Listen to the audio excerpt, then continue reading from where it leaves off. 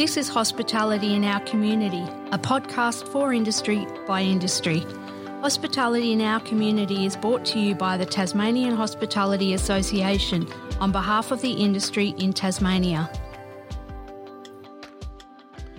Welcome everyone to show 4 of Hospitality in Our Community. We've got the regular boys, Dave and Nick. Welcome, Nick. Oldie, how are you, mate? Good. Let's make sure we speak to the microphones well, boys, because there's been a bit of echoing in the first couple. I think it's Foster's breathing, to be honest. But Mr. Noonan, how are you? He has got a big voice. It reverberates around the room, doesn't it? Big everything. Mr. Foster. Welcome here. I'm very happy to be here. That's better. Happy that I've made the trip down, and what a beautiful day it is in Hobart as well. Northwest Coast, how was it when you left, mate? Raining? It was lovely this morning. It was raining. And then I done the over the Great Lake, and it was bloody cold there, let me tell you. But the lake is about 11% away from being full, so it looks fantastic for all those people that are interested in that. Did you call in and see James Johns with a marvellous development they're doing at the lakes? Yes, looks pretty good up there. It's going to be fantastic when Johnsy gets that done up at the lakes. Yes. I was talking to him last week, I think it was, and he reads it's going great guns. So it's going to be a must-visit place. We might have to do a podcast from there when it opens. Sounds pretty good to me. One thing that I have found on my trips this last little bit, there's a lot of venues that have done some work to their venues. And once we get things up and running again, I think the people will be quite interested in going into some of these venues that have actually shut the doors for a while. They've cleaned it all up, painted it, put new bars and stuff in. So there's some really nice stuff out there sort of happening. So as soon as we get the borders open and people bums on seats. Get rid of the restrictions, we'll be right. So there's been a couple of big announcements as we talk today. I think the government's gone out today and announced that they're going to do phase 2 of the voucher system. So they're going to put another $5 million into more vouchers for accommodation around the state. How do we feel about that, Rones? Yeah, look, I had a hook-up last week with the accommodation division, and they were run off their feet 2 days after the last announcement of vouchers. So it'll be really, really good for some of those regional areas to get people to start to ring up. And to be honest, they want them to ring direct. They don't want them to go through booking agencies. They'd rather ring direct so they can get the full tote odds. So I don't know how you guys have been feeling around the other parts of the state. It was like click frenzy, wasn't it? You had to be on the first 15 minutes. How do people ever get onto those things? Like, I've never been successful in getting on a flight, sail or anything like that. That's the only criticism. It's very difficult for people to get onto it. You've got to be there right at the beginning and nail it. Because they went in about 45 minutes. 45 minutes. My 4 kids tried to get on there, but they had no luck. So, but then again, we are from the northwest coast, and we might be a little bit slower up there. But I noticed that most of them all went down south. But I was surprised that maybe this next 5 million might go to the north of the state. Well, you'd hope that if the Southerners got it, they might go and visit the northwest coast, mate. Once they went up there, mate, they wouldn't want to come back. Oh, true. But you come down here often enough, so. But yeah, I think the voucher system for all accounts, I chatted to the Premier about it yesterday, sounds like it's been great. Another $5 million invested. What we want to hope is that obviously the people who go to some of these regional areas especially get out into some of our restaurants. And I know, Dave, you've been doing a lot of work with the restaurants around the place. What's the feedback like with the restaurants? Well, initially they were disappointed that they weren't included, but a lot of them have realised that if people are going to an area and they've got money that has been given to them to spend on accommodation, they should have a bit more disposable to spend in a restaurant or a cafe.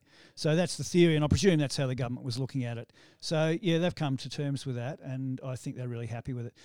All the feedback is that these people are going to regions, not to Hobart necessarily.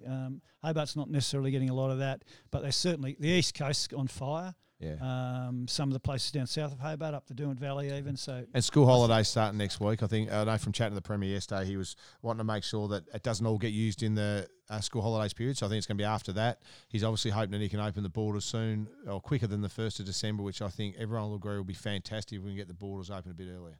Everybody, they're quite happy to keep the borders shut if they've got to be shut. But let's get Tassie up moving. This. Only having half the venues full and stuff. That's what's really hurting the. The 1 in 2's the 1 in 2's still killing people, Dave. Yeah. Well, the interesting thing about the borders that I'm getting from all the venues is they don't really know what it means. There's no clarity on it whatsoever.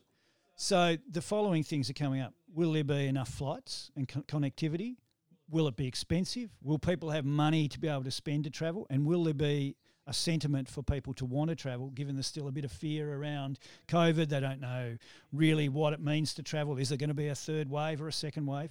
So there's still a lot of uncertainty for businesses, and none of them are planning on a big visitor-based summer. None of them. I haven't talked to one person who's expecting it to be a boom summer. Yeah, it's going to be interesting. I mean, and we can talk about things like, without getting into Taste of Tas and all those sort of events, but I'm talking events around Christmas, summer period. We're going to have to question whether they go ahead. But you think about all the events we look forward to in January. There's racing carnivals. There's all sorts of summer racing for the racing industry, which is a massive thing. If we don't get borders, we don't get restrictions eased, it's going to be tough for some of these things to go ahead and actually, you know, things like race clubs, I think of horse racing clubs, that they struggle to survive as it is. They make all their money pretty much over the summer racing carnival. If we don't get some clarity by sort of January on some of those things, it's going to be very hard for some of these codes to continue as well. Has the Premier given you any indication at all whether the border opening will coincide with a change in public health restrictions? Yeah, I had a chat to him about it. I think that bet you have. The issue around whether the borders open early or not, and when they do, the restrictions are still a tough one, because if we open up the borders, it means more people are going to come in, which means, you know, in the health advice words, the risk goes up. So I think they're aware of the fact that they need to try where possible to ease restrictions, but they've got to balance that up, his words, with the fact that if we do open up the borders, you're going to get more people in, which does expose the risk. So I think they're still wary about the whole 1 in 2, the stand-up drinking and stuff, which obviously I've given him quite clearly our industry's point of view on that. I mean, our view is very clear, is that at the moment we should have the borders locked down if there's still dangers for the moment, but we should be able to get rid of restrictions, as we talked about before, in Tasmania, and get people out and about. We should let venues make the money while they can, to be frank, so that if we go through another wave, businesses are in a position to deal with it. Yeah, I couldn't agree more. We spoke a bit about this, Dave and Dave, didn't we, before we went to here, is what's happening now, Oldie, is there's, you're right with that, Roscoe? So just something just fell from the shelf, that's all right. But what's happening is we're driving people to backyard sheds and community halls, which we've seen in the media. Run us through. Come on, you've got some examples, Ryan. Spit it out. Tell us about your daughter. I won't use a name, but let's call her, I don't know, no, we won't use anyone. Exhibit A. So someone that I know, a good friend of mine. Anyway, so they haven't got the opportunity, like this young person turned 18 during all this.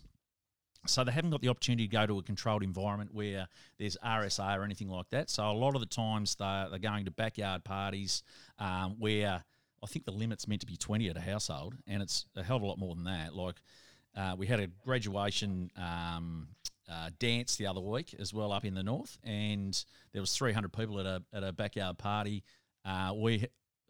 Allegedly someone was picked up at 3 a.m. in the morning, and there was a few young adults that were a little bit out of control. In a controlled environment, a pub or anything like that, you've got RSA, you've got people watching out for them, and at the moment you haven't got that in currently what we've got now with these restrictions in place. You're turning people to their own little sheds and backyard places, and like you said, and there's no control at all there. They can drink whatever they want and virtually do whatever they want, and that's something that we've got to be aware of. That is happening out there. Well, I know of some instances where there's been Airbnbs that have been paid for, and I call them kids, but they are young adults. They're 18-year-old people that are using these venues so they can get together with like-minded people, and there'll be 200 or 300 people and they're trashing the place. So is that in the best interest of our community that we've got around here in Tassie? Well, it's part of the messaging we've got to get out to the community too, and we've talked about this from a hospitality perspective, is the risk is venues have got the role to make sure that they do the right thing in their venue, but it's also up to the general public to make sure they behave within the rules and limitations. I mean, if people are going to breach out and do the wrong thing and do those sort of backyard parties or whatever, they're going to need to wear the consequences, which is we go through another round of COVID. It means businesses shut, livelihoods are done, their mum and dads might be put out of work or whatever it is. It is going to have massive impacts on Tasmania if we go through another COVID thing. So I think and I know this sound like government preaching, but all of Tasmania has to take responsibility for this. It's not just up to hospitality venues. It's not just up to business people. It's not just up to the Premier to voice, the rules or whatever. It's up to every Tasmanian to follow the rules. And I think, we've got to be aware that, as much as we push to say ease restrictions and stuff while the virus is news, we all do have to take responsibility, though. The end result is if it does come back and we do get the virus again, which inevitably, let's be honest, if the borders open, it is going to come back at some stage. It's how do we control it and live with it? I mean, I think we're all agreeing on that.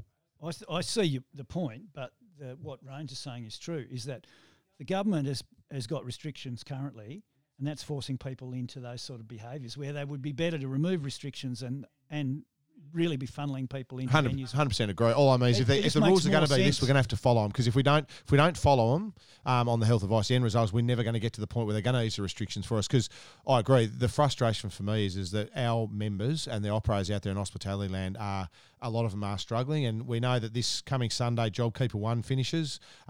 For us, and I believe, Dave, you've talked to a lot of restaurants. My worry is that some of these ones are working on a false economy and that their staff are paid for by JobKeeper. Come Monday, they've got to fork up the money for them if they're not eligible anymore, and that is going to put some really heavy burdens on some of these venues. Well, last Friday I talked to one, so they've been on JobKeeper. They've done as well as they possibly can. So they're probably sitting at about 90% now. But that means that he's worked out that they're going to lose $1,000 a week. So they've made the decision as of last week to chuck it. So they'll be closed. This particular venue will be closing at the end of October. And he's gone out and got a job.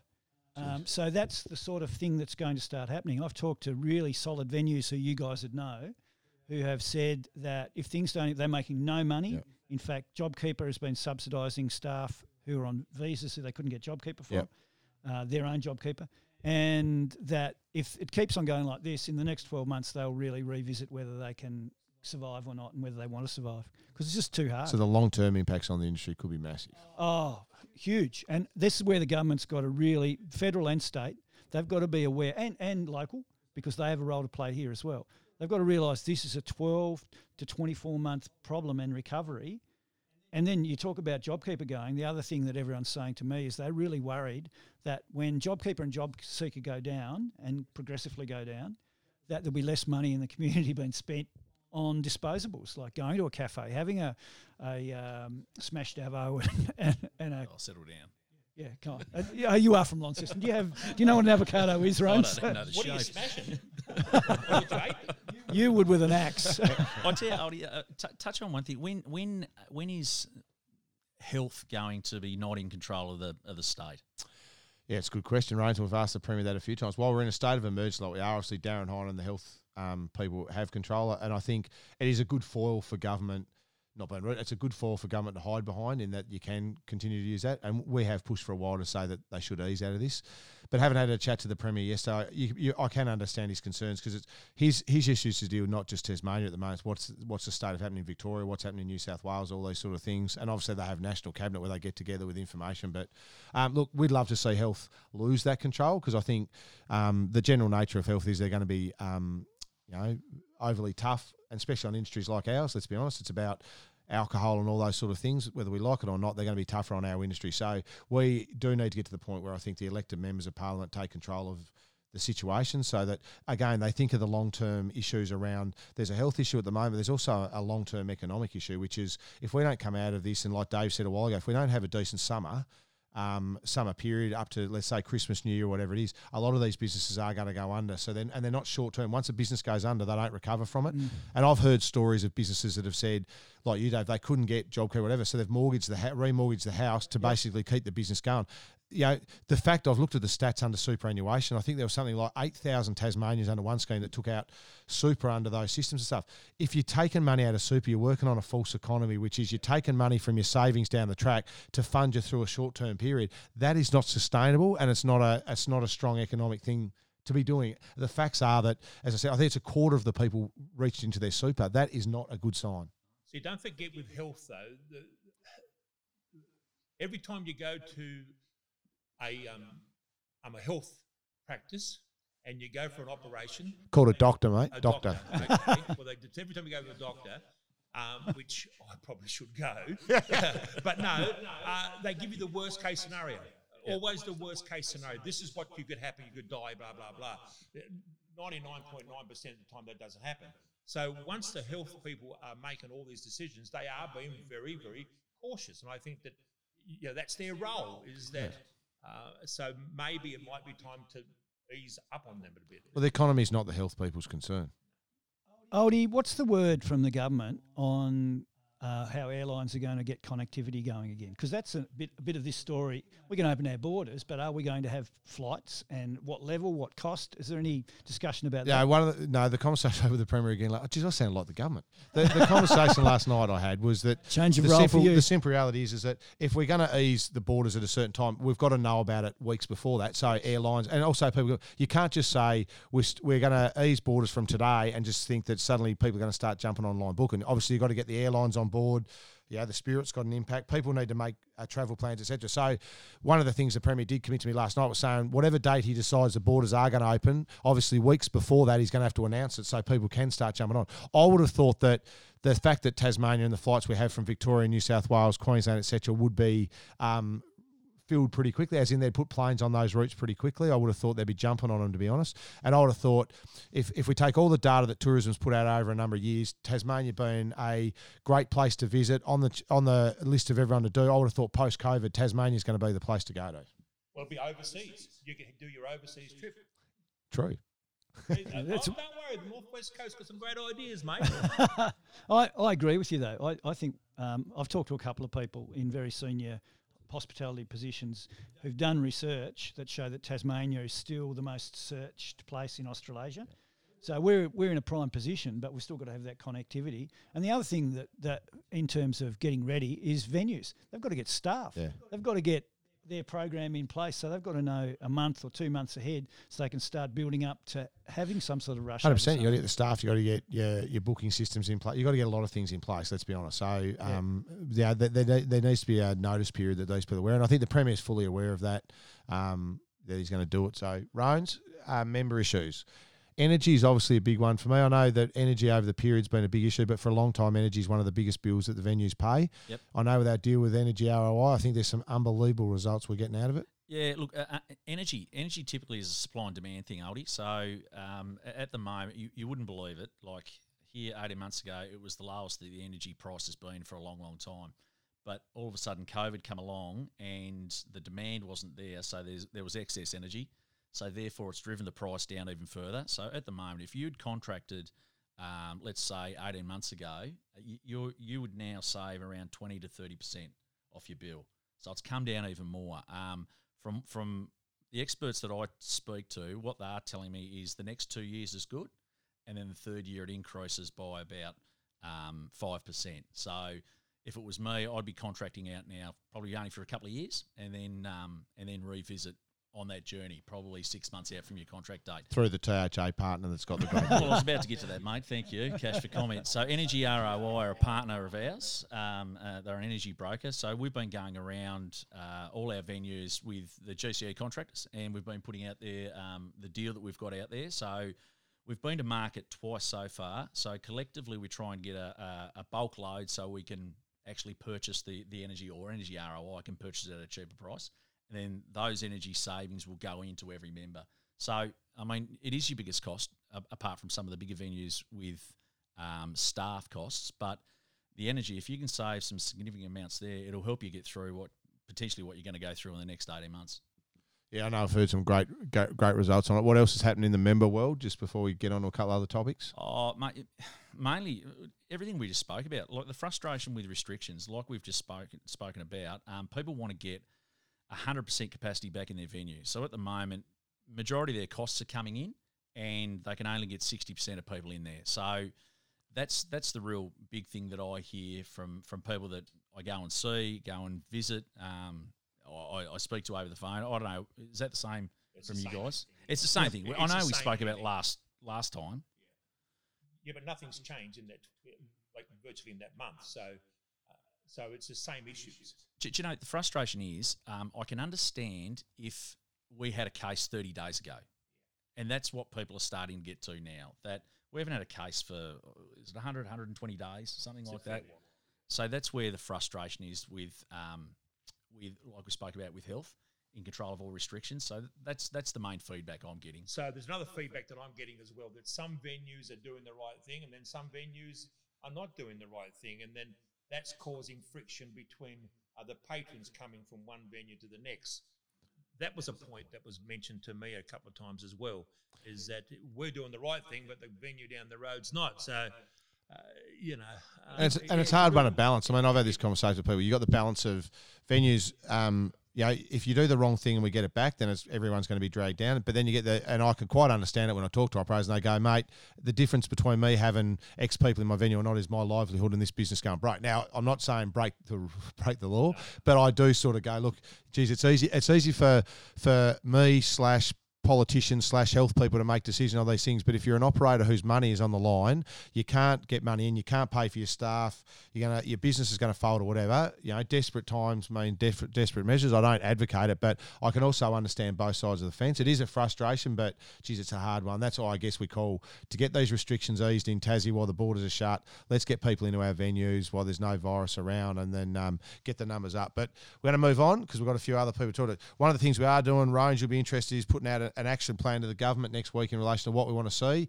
So for the industry out there, we're working on that. It's going to have a raft of issues in it. JobKeeper is obviously one of them, but it's going to focus on all the issues that you guys have just discussed, that we know that the industry wants us to fight for. So we're going to put that to government next week and trying to seek some answers. But rest assured to everyone out there, we are fighting hard for the industry. So so what we're going to move on to shortly is we're going to do a couple of interviews. We've actually got a couple of new staff in here that you would have seen wandered around. So we've actually got Brad Upton. So everyone in, I think Tassie knows Brad Upton, who was the state manager for Lion. He used to be at CUB, plus a raft of other things. Brad's come on as my new deputy CEO. So we're going to interview Brad about what his role is. And we've also added Katelyn Barry to our crew. So Katelyn's our comms media specialist. So she'll obviously start taking control of this podcast, which might get it back on track at some point. So we're going to have a chat to Katelyn as well. So a lot of people might know Katelyn from Southern Cross. She was Sky News and also Fox Sports. So she's come on board and also just bringing that female element into the office. We've got a few females, but she's, I'm sure, going to advocate, Ryan, strongly for you to start calming your language down a bit in the office. So. Absolutely, Oldie. She might also write a script for us for this. She's not that good, I don't reckon. But anyway, and obviously I think you're going to talk to one of our corporates. Yeah, Daniel Freshney from Rapid Supply. So Rapid Supply, you might think that they just do some clothing and some chemicals and stuff like that. They're pretty big, mate. They've got gas. They've got so as in LPG and bottled gas. They've got tools. They've got everything. So we'll have a talk to Daniel and just make an awareness of what one of our corporate partners do. So he's a gold member, I think. Cool. We'll have a chat to Daniel. So that ends that first part. What we're going to do is we're going to get Katelyn Barry on now. We're going to bring a sense into this. So we're going to get Katelyn on and talk about her role in comms, media, and what she's going to do for the THA and the industry going forward. So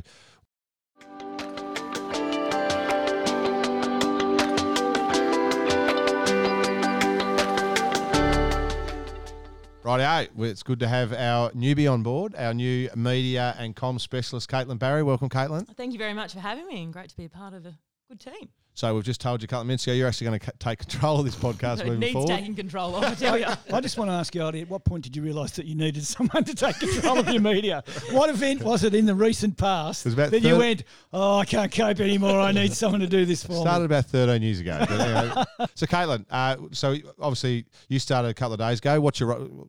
Explain to our industry out there, what's your role? So my official title, which is very important, of course, is Communications and Media Specialist. So I'm going to look after all the internal and external communications for the THA. Main role is keeping Oldie in line, obviously, but trying to push out some of those good stories. A lot of good work is done around this place, and the world is not told about it, and particularly on behalf of our members of what we're doing in the current time with all the challenges that are facing the industry, for sort of conveying those issues to the wider public and hearing what our industry has to say, but also some of the programs that we've put in place in response to the challenges, and also ongoing about what good work that the THA are doing to support the industry and sort of lobby government, as well as work in conjunction with government. So yeah, pushing some of those stories out and telling the world about how good we are. Have you worked out, so when he's at a media conference, right, what signals have you worked out to make him shut up? Have you worked out something? You're out in the crowd. What's the gesture that you're going to go to? No, Oldie, pull back. The old cut across the throat might be at the back of the media pack, have to just, or wind it up, just roll the hand around to try and wind Oldie up. But I think the biggest issue with Oldie is he speaks at 1,000,000 miles an hour, quite literally. He's got the highest word per minute rate of anyone, which is great in a news, broadcast news, because you're only getting a 15-second grab. I've been complimented by a lot of journos that I can give them 4 good grabs in about 15 seconds. It works for me. And the interview goes for a total of a minute. That's right. So for those who don't know... Yeah. So those don't know background. Let's just give us a bit of a synopsis where you've been, or where you started and where you've been, and how did we get you, basically? So. Yeah, so I started my media and journalism career at Southern Cross News. It was then, but it's 7 Tasmania Nightly News currently.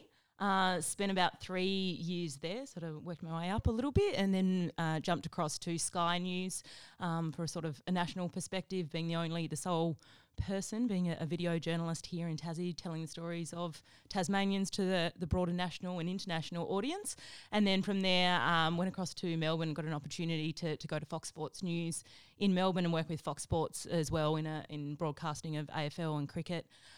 So which is one of my loves is sport, so that opportunity was too hard to pass up. And then, so was there for 2 years, and then my love of Tasmania brought me back. I just love the lifestyle and the what we've got on offer here in Tassie. So came back to freelance in media, journalism, hosting, presenting, whatever came across my path, and that's been really good for the last 12 months or so.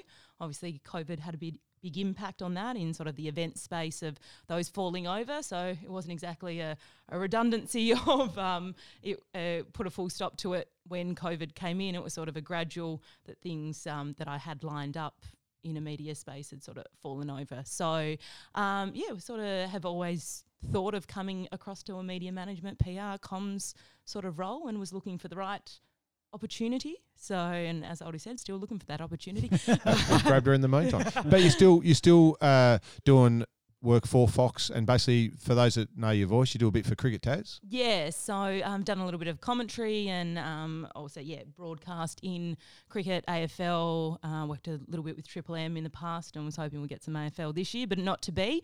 But we'll still hopefully pursue some of those opportunities in terms of a sport broadcast space. To couple that, if you like, with media management and working for an organisation that does really good work and I'm passionate about is really good, and really good opportunity. And you do a bit in the event space, so we'll obviously get you doing separately, getting you doing a few events, but you are available. You do a lot of event Yes, as events start to pick back up. I'm certainly still working in that space. When I say it's sort of fallen over, I haven't given up on it by any stretch. So still pursuing emceeing opportunities and events and hosting and those sort of things, which I really enjoy. And still hoping to do a bit of that, and as I say, couple it with this type of work. So is it true that you got out of Southern Cross because you're in the same building as Dave Noonan for so long? Actually, it was a vote. One of us had to leave. I tried to get out the door and they just pulled me back in. I'm not sure why. Like the Sopranos. Until, of course, they did get rid of me, which wasn't that long ago. It was a ticking time bomb the whole time. They eventually boned you, but it just took a while. It took them a long time. So, Katelyn, really, what was he like, though? I know I used to go in there and do a bit of radio work and stuff and go in that building. He must have been annoying. Well, you can only have one big dog in the building, and he was it. So, he's a very good person to work with. We had a lot of fun.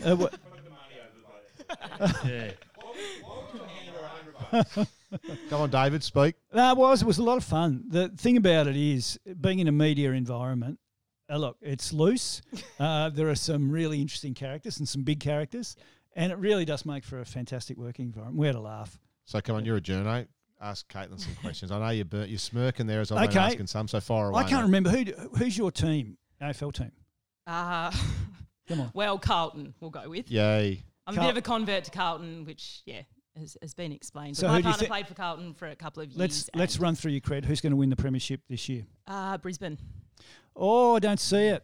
It's at the Gabba. Yeah, absolutely. Strong team, young team. Haven't beaten Richmond at the Gabba. They haven't. In the last 12 years, something like that? Tasmanian connection in the Fagan and, I'm a fan of Fags. Yeah, Mitch Robinson.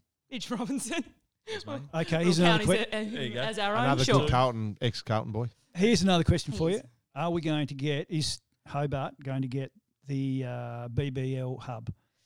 Yes, I'm hearing strongly that we're going to get a BBL hub. In fact, potentially the first BBL hub. I think Cricket Australia are trying to push and get an agreement from government, hopefully, to bring the BBL here.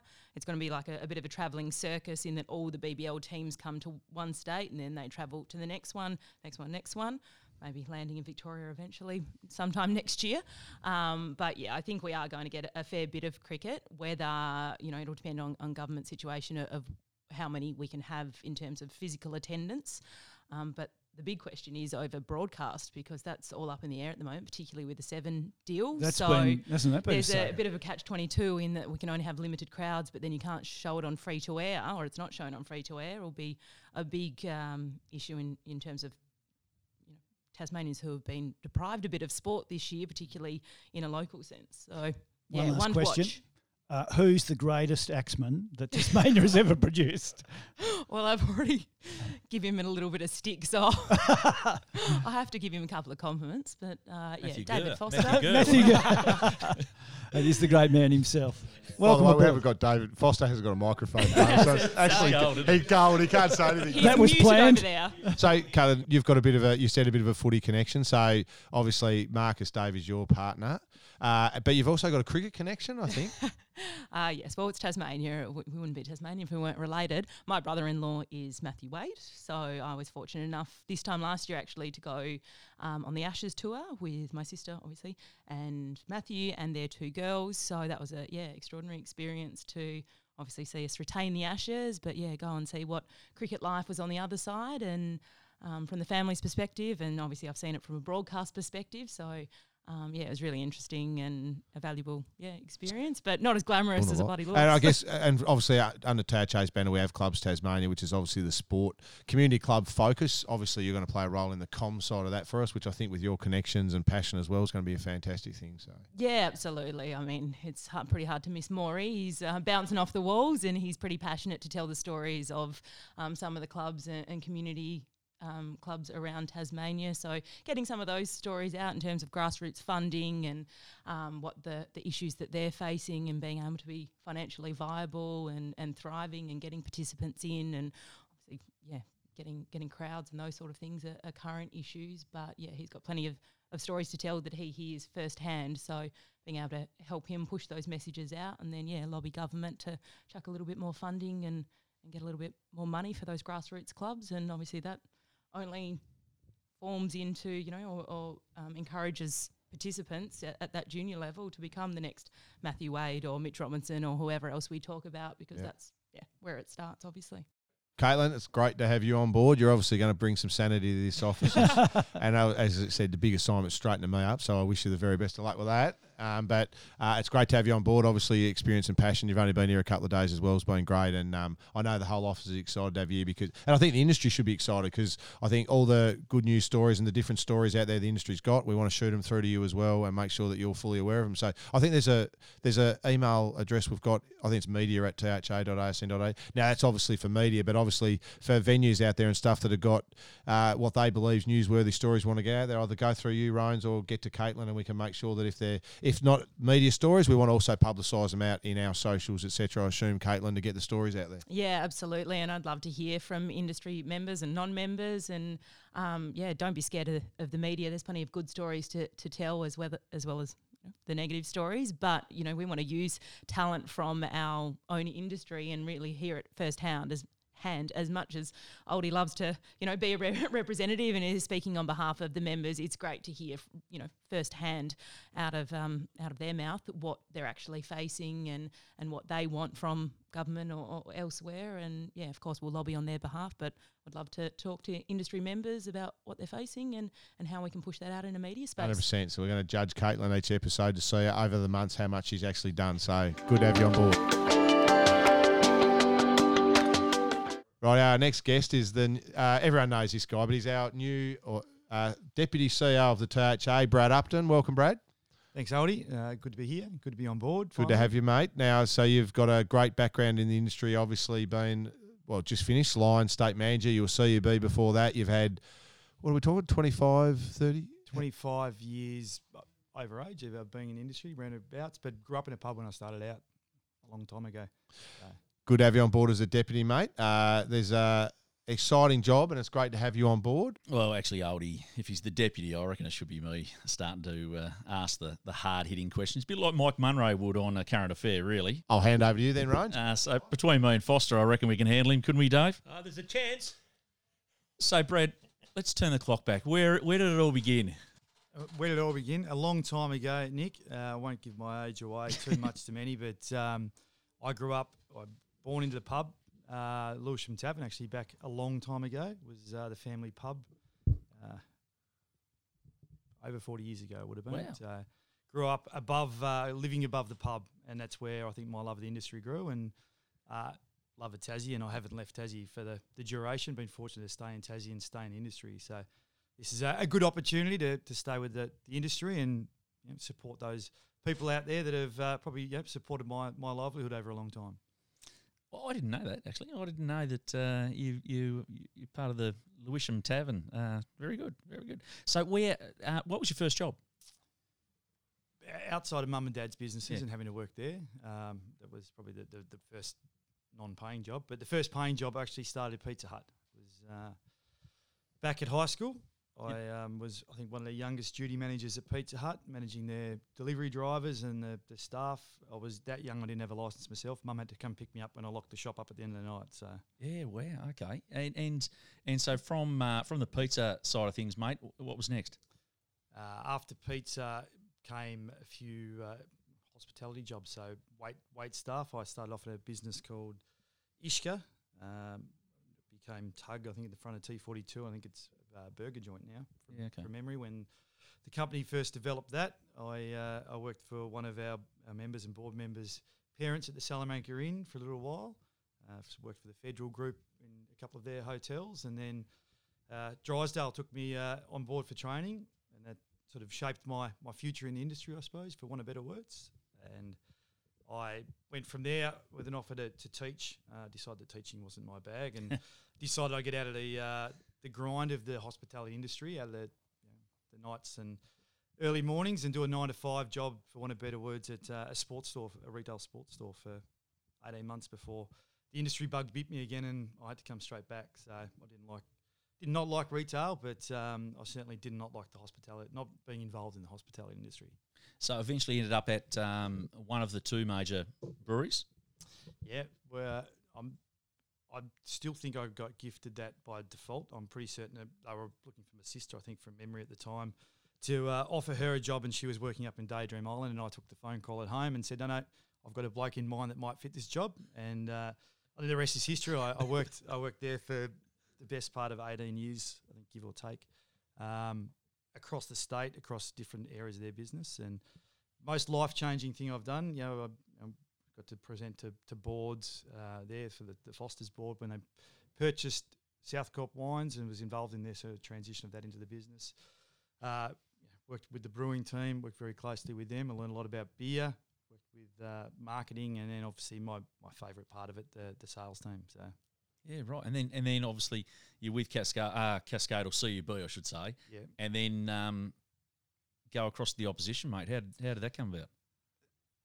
Conversations happen sometimes. It wasn't on my agenda. It was never on my plan, I think, to move. But my sister was at Lion, and I think she's probably been a good guiding force in the industry. If I've got an older sister who's a little bit competitive with me, so it's always been fun to try and challenge it. Always heard about the culture of Lion. Great corporate partner of us, obviously, at THA and nationally of the AHA. But heard about the culture and didn't believe it, I suppose. But an opportunity presented itself with an opening there, and probably thought after 18 years I'd probably done enough at Cascade and CUB, and I needed a new challenge and a new opportunity. And I was thankful for that opportunity they gave me, and gave me a chance to run the sales team and do some new fun stuff. And you were at the launch of St George, mate. The proudest memory I'm going to have of that place is the fact that Boak St George is back in Tasmania, and it was because of some of the stuff that I got to do. So. Yeah, and going really, really well in the state. He's flying in the state at the moment. I think cans are out right now, just about. Yeah, wow, okay. So now THA, mate. So this is a new chapter. So excited? Yeah, like a kid at Christmas, I think, mate. I gave 8 weeks' notice. 8 weeks is a long time to give notice and trying to wait for your new Christmas present to unwrap it. So I was glad to come on board. Excited by the opportunities. Met some great people. Obviously, it's good to meet more of the staff and understand what they're doing. More of the members, get a better understanding of their businesses. Not quite the conversation just about beer and wine and cider and that side of it, to learn more about what they do and how we support them. So looking forward to the challenges that's thrown up and the opportunities, I think, for the THA and for the industry moving forward. Beautiful. Dave? Yeah, well, I've actually been sponsored by both those companies. So, See, I remember. This is I going was back. the ambassador for VB for a while. You're also the ambassador for Hahn Ice, Dave. That's right. And I remember working at the Salamanca Inn back in the day. There was you and I think Booney might have been there with you. Yep. And I remember servicing the function with these two icons of Tasmanian sport in that room. So that's a long time ago. It is and a lot long of time beers ago. probably between now and then. Yeah. Well, people wanted to buy our ads as well. That's how bad they were, or how good. All righty, Brad. It's always good to have you on board, mate. We'll get you on the podcast a bit more. And obviously there's going to be some good things we're doing. I think there's a lot of events you're working on already. We've got a few things coming up. There's a raft of issues that we've talked about already on the podcast that you're going to be involved in. And as I said, I think having you in the office with your background, experience and knowledge in the industry and stuff is going to be unbelievable for us. So for everyone out there, it's really exciting for us. We're really excited about it. So it's good to have you on board, mate. Thanks, Oldie. It's great to be here, great to be on board. And yeah, I thought I was moving to an industry that didn't have as many hospitality events, but my diary's looking full. Pub spots and profits on its way, race days. I could Got go a few on. other. Golf We've got some days, Collins SBA events SBA with events to give some sessions around member finance. education out there in the industry. So it's exciting, mate, and looking forward to working with you and the team and our members, especially out there on delivering the future. All good. Good to have you, mate.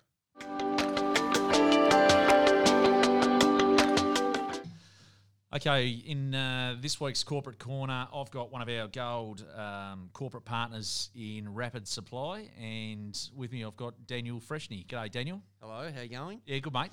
Now, you guys have been on board for a touch over 12 months, I think, haven't you? Yeah, correct, yep. There's a lot of people out there that would look at Rapid Supply and see the name. They probably don't understand, especially our membership base, of what you guys do. What do you do? Yeah, well, basically, I guess we're trying to get our footprint wider in Tassie and get people to understand what we do. We've just set up a new website to try and get that reach out there. What's the website? So it's rapidsupply.com.au. Beautiful, good.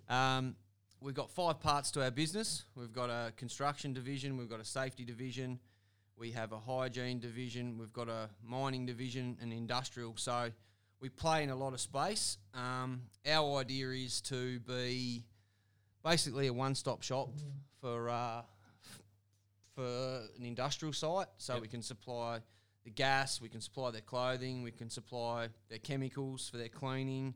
You can supply right down to their coffee cups. So a lot of the guys, everyone, it does become a bit painful when you're buying off 20 or 30 different people. So we try and play in a competitive space across the wider sector of all those groups. So, hang on, touch on gas. So, when you say gas, what sort of gas? So, the hospitality industry uses a fair bit of gas, different gas. Yeah, we do all the post mix and the CO2.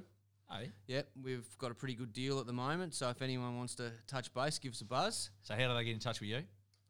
They can email me at daniel@rapidsupply.com.au or get online. There's a couple of phone numbers on the website, and the boys will be more than happy to help. So, yeah, we've got all that on hand. That's a new line for us in the last we started that just before COVID hit. Yep. Obviously, everyone went pretty quiet in that market, but here we are again going for it. So, yeah, good on you. Feel free to touch base. Now, I do know a little bit about your company. Like, I had a bit of a tour up there. Mm-hmm. Now, you also have got your own embroidery machine and all that sort of thing as well. Yeah, we've got a couple of embroidery machines now. We've got a pretty large screen printer. Yep. So we can do the screen printing for shirts, do all the design. We've got a design team there that can put some designs together. I prefer embroidery because it lasts longer. But no, we can pretty much do anything the guys want. We don't really have a shop front at the moment. The guys are working on putting that in place. Yep. Just so we can, everyone can come in, have a look, see what clothing we've got, how the systems work, all that. So we'll try and we're going to do a lot of advertising around that coming in the next 2 to 3 months. So we can get more people in. And plus, you're in the next edition of our magazine as well. Yes. So the Hospitality Review, which is good. Yep. So what we've gone through what you do. So I suppose why did you decide to come on board with the THA as a corporate partner? Well, we've got first of all, we've got an exclusive partnership with a Australian chemical company. Yep. Called True Blue Chemicals, made in Sydney. So with a Tasmanian league for those guys, and we was doing really well in the mining and the, with some laundries, and we just couldn't quite break into the pubs and clubs. And we've got everything they need. We've got nice systems. We've got QAs, quality assurance staff on hand now. We've got tech guys. We've got installers. So we thought we'd put it out there, and we like to get in front of people rather than, just send an email out. Can we catch up? So if we can get in front of somebody, and your trade shows were a perfect example of that, so people can see this is how we do our setups, this is how much money we can save you, this is how we do it. So basically it was forced around the chemical hygiene, and especially with the COVID side of things, a lot of guys are going to need that reporting structure and to say your chemicals are in spec, and just getting the hospitality staff to understand how to clean, and making sure they're using the right products and using all the right equipment, so to speak. So hopefully we can get some more traction outside of that. And there's been no price adjustments. All our pricing's been straight through. So guys have really looked after us.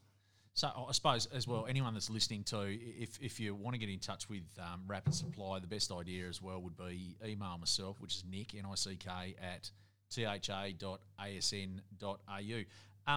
Mate, moving forward, like I know the background was mining. Mm-hmm. Traditionally, you got into mining, and then you've just branched out. How far can you go? Sky's the limit, really. We've just our first and foremost priority at the moment is getting that Rapid Supply. Like we called ourselves Rapid Supply because we could keep the supply chain endless. Yep. Whereas if we named it a company like it was a tooling unrelated. Unrelated. We couldn't go into this or go into that. But going into the mining chemicals, so our partners there, we were selling big truck wash degreasers, and then they had all this hospitality stuff as well. So we tried our hand at it. We haven't been great at getting it going, but now we're starting to get a good format, get some good staff on board, and really get people in the hospitality market to understand how we do things. Mate, the feedback that I've had from members that have dealt with you guys has been really, really good. So, credit to yourselves. We just want to probably now reiterate that for anyone that is listening out there, go to our corporate partner page, which is on the THA website. So that's www.tha.asn.au. Go to our, I think it's membership and corporate partners. You'll see a list of all our providers. Find Rapid Supply there, and there's a link, I think, straight to your website. So they'll find out a stack of information on what products you have. Yeah.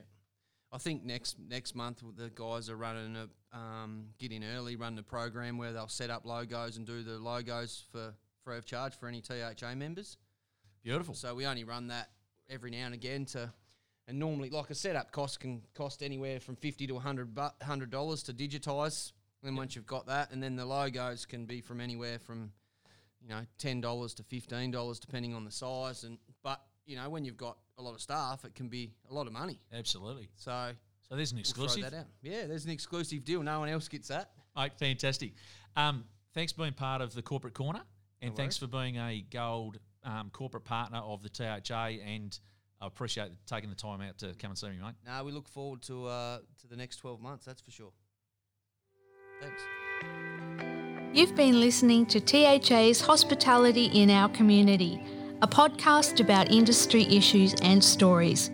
If you have any stories to share or issues you think we should discuss, email us at podcast@tha.asn.au, and they may appear in future episodes of the show. Make sure to share the episodes and subscribe on Apple Podcasts, Spotify, or Google Podcasts. This podcast is a Glitterball creative production.